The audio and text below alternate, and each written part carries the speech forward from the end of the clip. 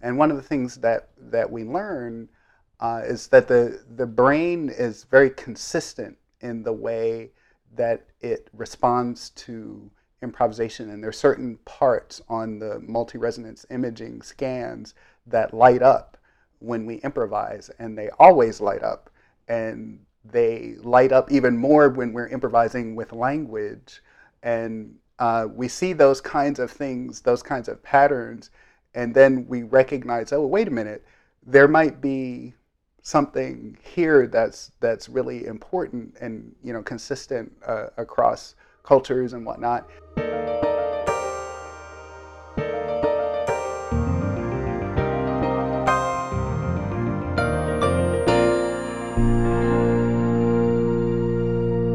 Hi, I'm Ben Capello, and welcome to All Keyed Up Creative Conversations for today's piano teachers. Thanks so much for listening. Today, I will be speaking with Daryl Harper.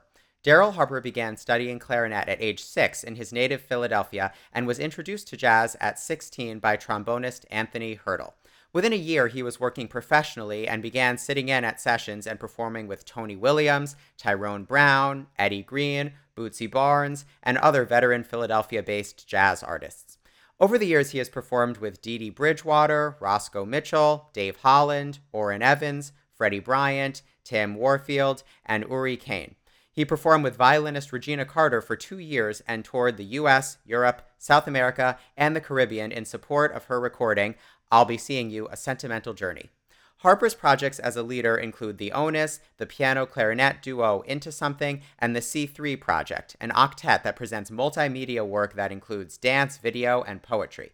As a composer, Harper has published and recorded over 24 works. He has written a film score for the award-winning documentary film Herskovits, At the Heart of Blackness. Harper has a doctorate in jazz studies from the New England Conservatory, an MM in jazz studies from Rutgers University, and a BA in music from Amherst College. He currently serves as associate professor in the Department of Music at Amherst. Daryl, thanks so much for joining today. Oh, thanks for having me, Ben. I'm really happy to be here. So, when I first started this podcast, one of my ideas from the get go was that most piano teachers have a range of topics that they tend to think about for most of the time, like how to teach dotted quarter notes or cancellation policies. And I want this podcast to deal with those types of issues. And I've had other interviews on topics like this. However, I also wanted to have interviews that go completely outside the bounds of what most teachers are thinking about and introduce them to topics that they likely otherwise would not have considered. And that was my goal with having you on today. You teach a range of classes at Amherst College that encourage students to think about topics such as improvisation and listening with a very broad lens. Today, I'd like to focus on your course, Thinking Through Improvisation. Can you give our listeners kind of a elevator pitch for what you talk about in this course? Sure. Thinking through improvisation is really designed not only for music students, but any students who might have aspirations to study anything.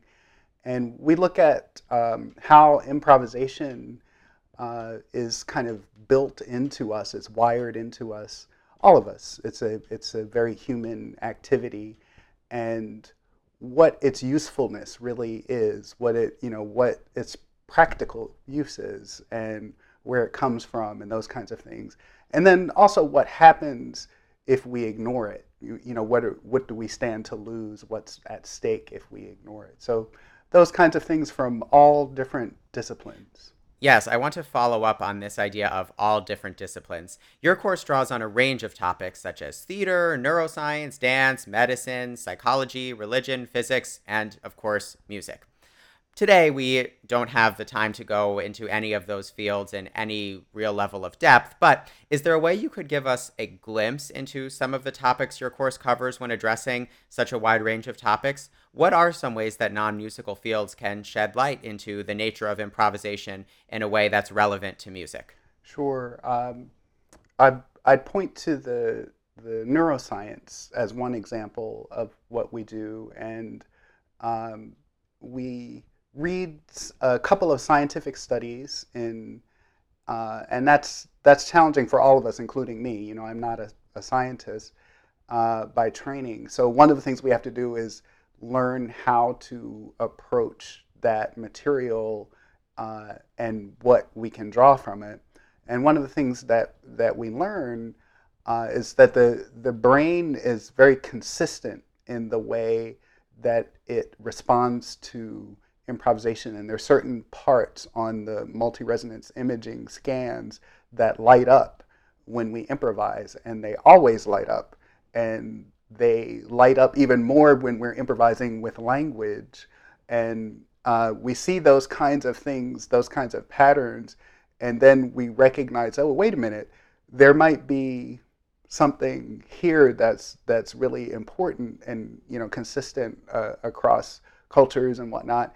And then when we look at evolution and we connect the evolutionary biology studies um, to the neuroscience, then we can start to make even more connections. So there's some survival function to improvisation, and on and on. So we keep asking questions and going further, and then we get more questions, and then we go further and we get more questions, and then we can connect back to music. Yeah. That's so interesting for you to say that there's a part of your brain that lights up regardless of what type of improvisation you're doing, whether it's improvising through language or these other disciplines, as well as music.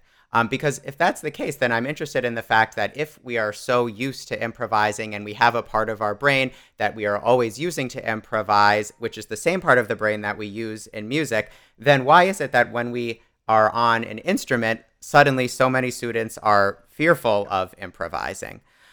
Because in reality, every sentence that we say is to an extent improvising. So Absolutely. what do you think is responsible for the reason why so many music students cower in terror when asked to improvise on their instrument? Well, I love that you use that example of improvising with sentences as we're doing right now. I'm Mm-hmm. improvising as I speak. You're improvising as you speak to an extent, and uh, that's always a very effective example with students and a good starting place. But to answer your question, you know, improvisation has actually we've slowly weeded it out of our training. So even high level conservatory training tends not to contain or have room for improvisation, and this is a fairly recent phenomenon in the kind of history of training as a musician. Um, in Western classical music, I mean, for most of its history, Western classical musicians actually practice improvisation regularly. It was just a regular part of, and a natural part of our practice. So, for instance, if you go back even as recently as, say, Haydn, um, Haydn was a master improviser, but not he wasn't a master improviser like, oh my goodness, Haydn's a master improviser. Look at at how amazing he is. It was natural. It was the way that he communicated with other musicians. They would be sitting around in community in a court, preparing to work up whatever they were presenting. They were exchanging ideas. They were saying, "Oh, what about this? Well, what if I do this when you do that?" And it was very much like a conversation, and that is actually a pretty normal kind of exchange for musicians. Uh, we specialized afterwards. 19th century industrialization, the same way that we specialized in everything else. What happened at the Ford Motor Company also happened in music, and the composition gets separated from the performing, and the performing gets separated from the improvising. So, yeah, I think students become fearful of improvising in music because what they experience is this kind of uh, separate discipline. Oh, I want to be a composer, so I'm going to do this. Oh, I want to be a pianist, so I'm going to do this.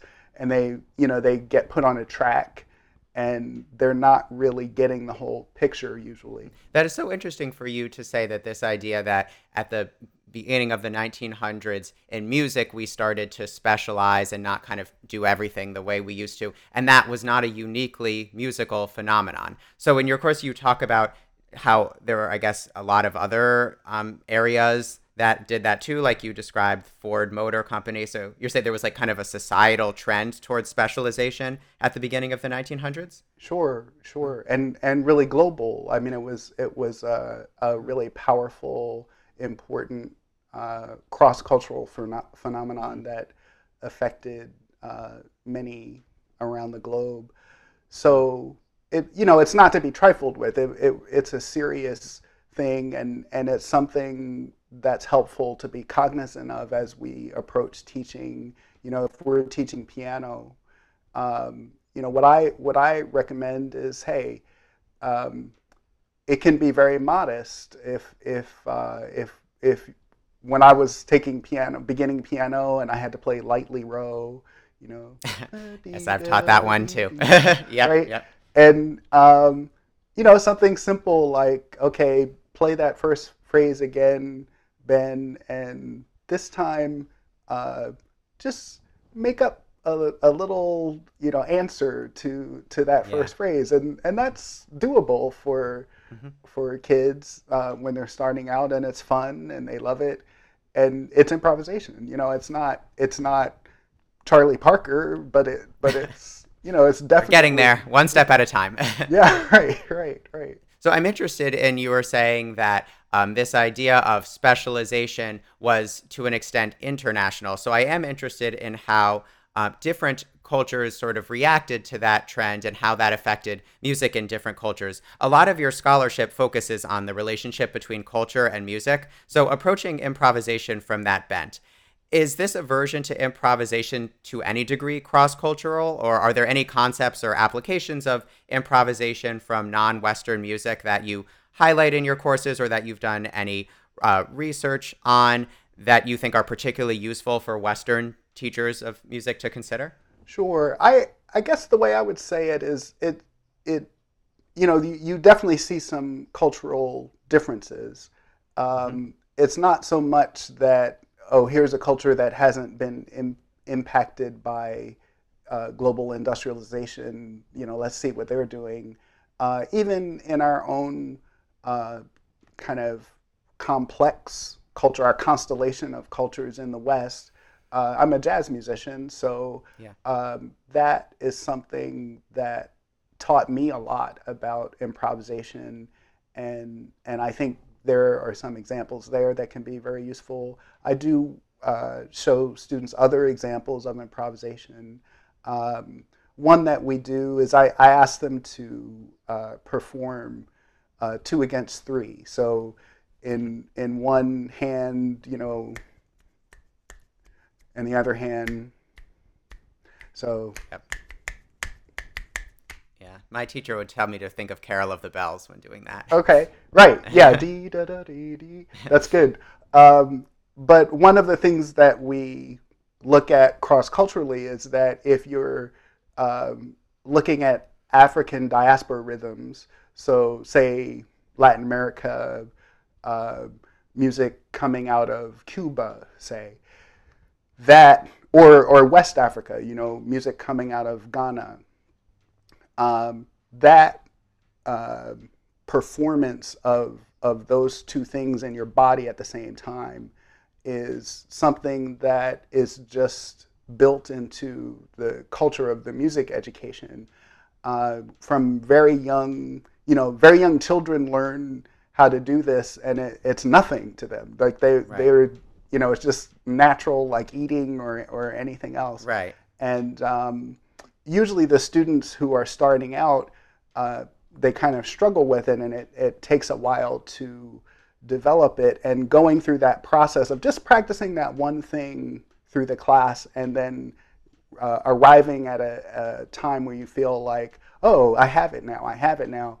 That I think is really helpful for students to understand. Now, imagine what it's like if you were doing that when you were 3 years old, and imagine what it would feel like if this were just integrated into your your worldview.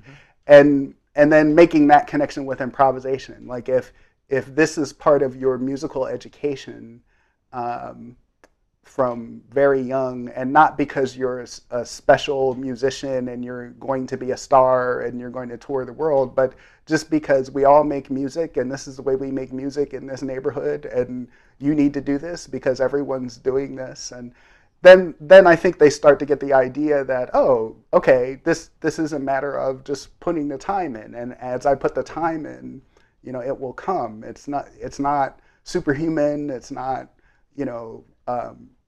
mystical or anything. It's just practice. It's a practice. Yeah, what I find sad is it seems like that attitude you're describing of it's ingrained in you from a young age is what Western music education was like, at least a little bit more than it maybe is now prior to the 1900s.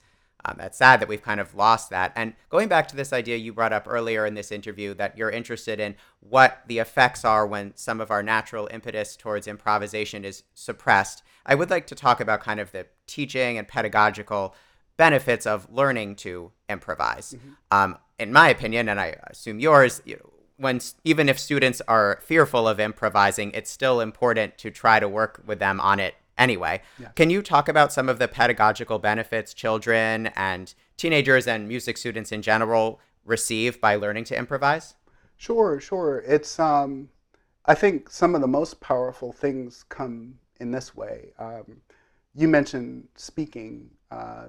We all speak extemporaneously, and if you walk into a room and someone asks you a question and it's unscripted, and someone says, "Hey, can you tell me a little bit about yourself?" It's important to be able to do that, right? It's important to be able to do that in a coherent way. That's how we make relationships. That's one of our skills, and it requires improvisation. So imagine that you're a conservatory-trained, professional-level musician, and someone says to you, "Hey, can you play a little something for me?" And not from memory. Like, I want you to make something up right here on the spot. For us to say, "Well, I'm sorry, I can't do that unless there's notation in front of me," that's actually not okay. It's not okay with me. Like it's that means something isn't operating in a way. It's so natural to say, "Well, I'm a highly trained musician. Of course I can play music. Of course I can make up a melody on the spot." Like that. That's something that I think we all want to have as a skill set. And what I would say about the fear is it goes away really quickly. It's not going to stay there, not even for more than a few days, I would say, of doing this kind of practice if it's done well. And then what you have, the tool that you have when you walk into that room, even if it's an audition, even if it's something where the professional stakes are actually significant, to be able to create something in the moment is a really powerful tool. It ends up affecting the way you interpret the score. It ends up affecting the way you hear, the way you think about music. You're playing Brahms and you come across a phrase, and maybe the way that you've been taught to play it all of that time by your teacher, it must be played this way, it must be played this way, if you play it that way, it's wrong. But all of a sudden you're empowered to make your own musical decisions. Right. You're empowered to say, wait a minute, what I'm hearing and what I'm connecting with what I know, it connects to your, all of your knowledge and all of your experience, and it allows you to elaborate on that. That's the power of improvisation. Well, you sold me, and I'm sure you sold a lot of our listeners. So now the question is, once we've decided that we want to encourage our students to improvise, how to teach it? And in my own teaching, my biggest challenge in teaching improvisation is teaching it in a way where there's a sequence of it, where like the work from the previous week is now maintained and we're building on it this week. it's a lot easier for me to do that if I'm teaching something like music theory, where like Right. I can take what we learned last week and build from it. Do you have any thoughts on creating kind of a long-term incremental plan to teach improvisation, or any other advice about teaching improvisation?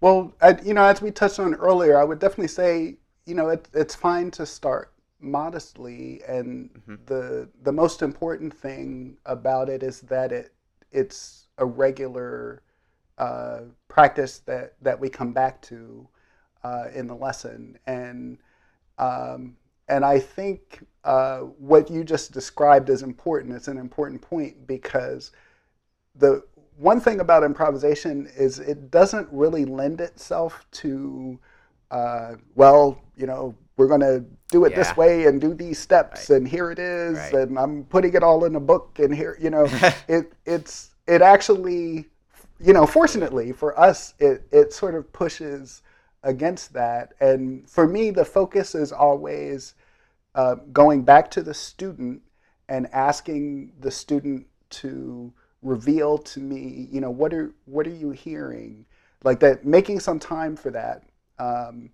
When I'm teaching an introductory course now, where the students are just learning solfege for the first time, and in our warm-ups, in the very first 5 minutes of class, I'll, do, re, mi, re, do, re, mi, re, I'll sing, they'll repeat, I'll sing, they'll repeat.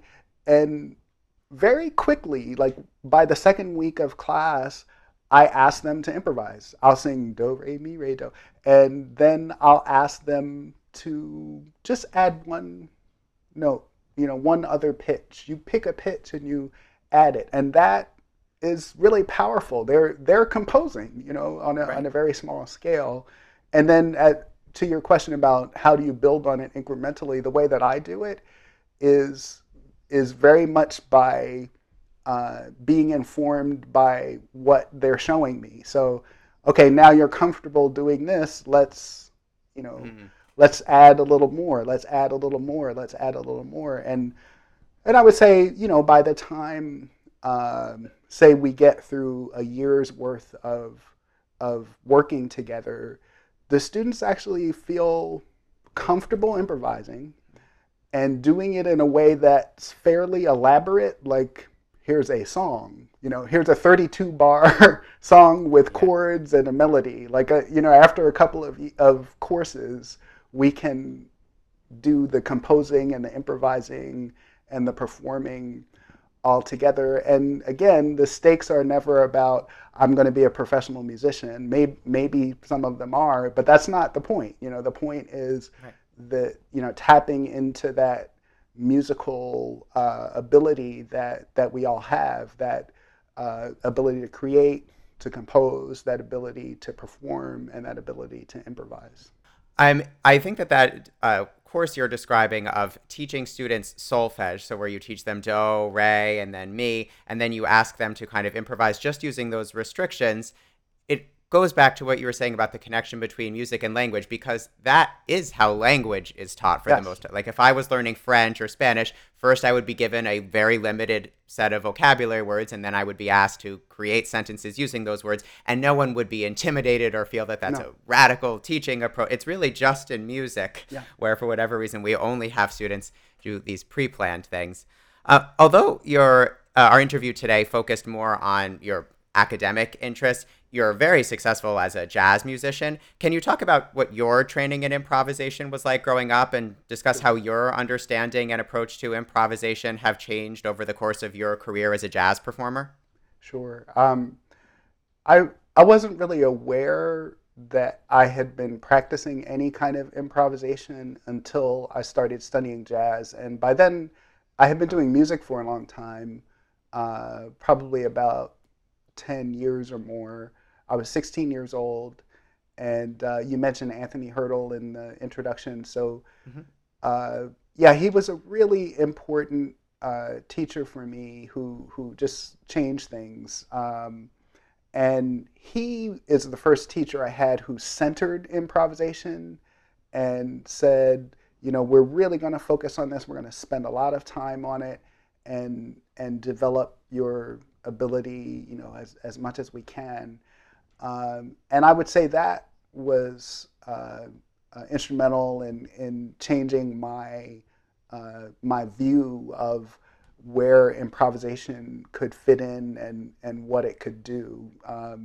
That kind of 2 year period, 16, 17, the end of my high school years, really shifted everything for me. And I was still studying, actually, for many years hence, studying classical clarinet and doing recitals and doing chamber music, and I was doing classical piano. Oh, I did not know that you played classical piano. I didn't read that. Yeah, so actually having all these things at the same time, it was really Yeah, that's great. fantastic to be able to make these connections of, oh, jazz musicians do this, and in classical music we do this, and in piano we do this, and in clarinet we do this, and this is harmony, and I have to know my chords in order to improvise, and this, it was all coming together in this really exciting way. So in my own training, I mean, I'm really grateful that in jazz I play an unusual instrument. The clarinet is not the typical path. Usually, clarinetists usually switch to saxophone and become saxophonists. And my teacher said, Tony Hurdle, he said, don't switch. Stay on clarinet. That's going to be really important.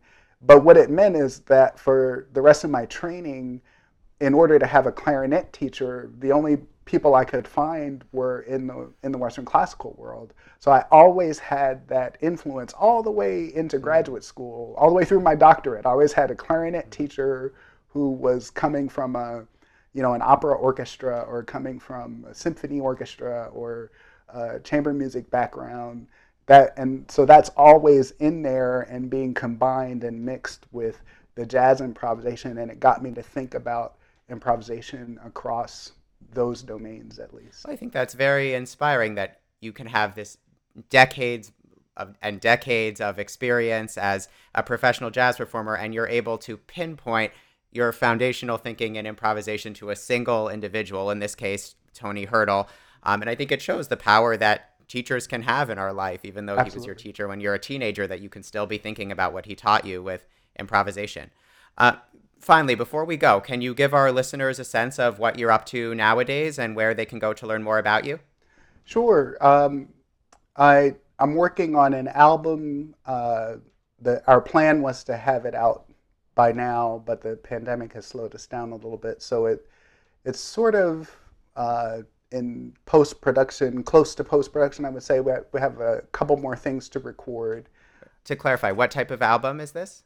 It's the title of the album is Chamber Made, and it's actually on this very topic. It's kind of a look at a combination of chamber music and jazz. One piece, for example, is a three movement piece by the composer Ryan Truesdell, and he wrote for us string quartet with clarinet quintet. And Ryan's a really beautiful jazz composer, and in writing for this combination that we see with the Brahms quintet and the Mozart quintet, he had all those models in mind, but the some of the big questions in the piece are, how do you take that setting of string quartet with clarinet, which is this chamber music setting that requires this way of speaking with each other, this really close sort of phrasing together, listening together, building the chords together, but then also have that jazz language, that two against three, or that the rhythmic language of jazz. Like we have to be conversant with both of them. So it's really fun to play, really interesting, really challenging. And that's the next project we'll be putting out. I was touring when everything stopped with Jason Moran, in his Harlem Hellfighters project, which is a tribute to World War I veteran James Reese Europe, who's an African American man who was instrumental in bringing the jazz sound to Europe right around World War I. So those are two projects. Website, social media, darylharperjazz.com. I'd say that's the easiest way to stay in touch. I appreciate the opportunity to share that. Thanks. Well, I really admire everything you're doing, and particularly how interdisciplinary you are. Like both within music, you're describing classical influences and jazz influence, and then in your course, you obviously bring in all sorts of disciplines besides music. You make me wish I was still in college. Really appreciate everything you do, and thanks so much, Daryl, for coming on the podcast today. No, thanks for having me, Ben. I appreciate it. And thanks to all of you for tuning in to All Keyed Up. I'll see you next time.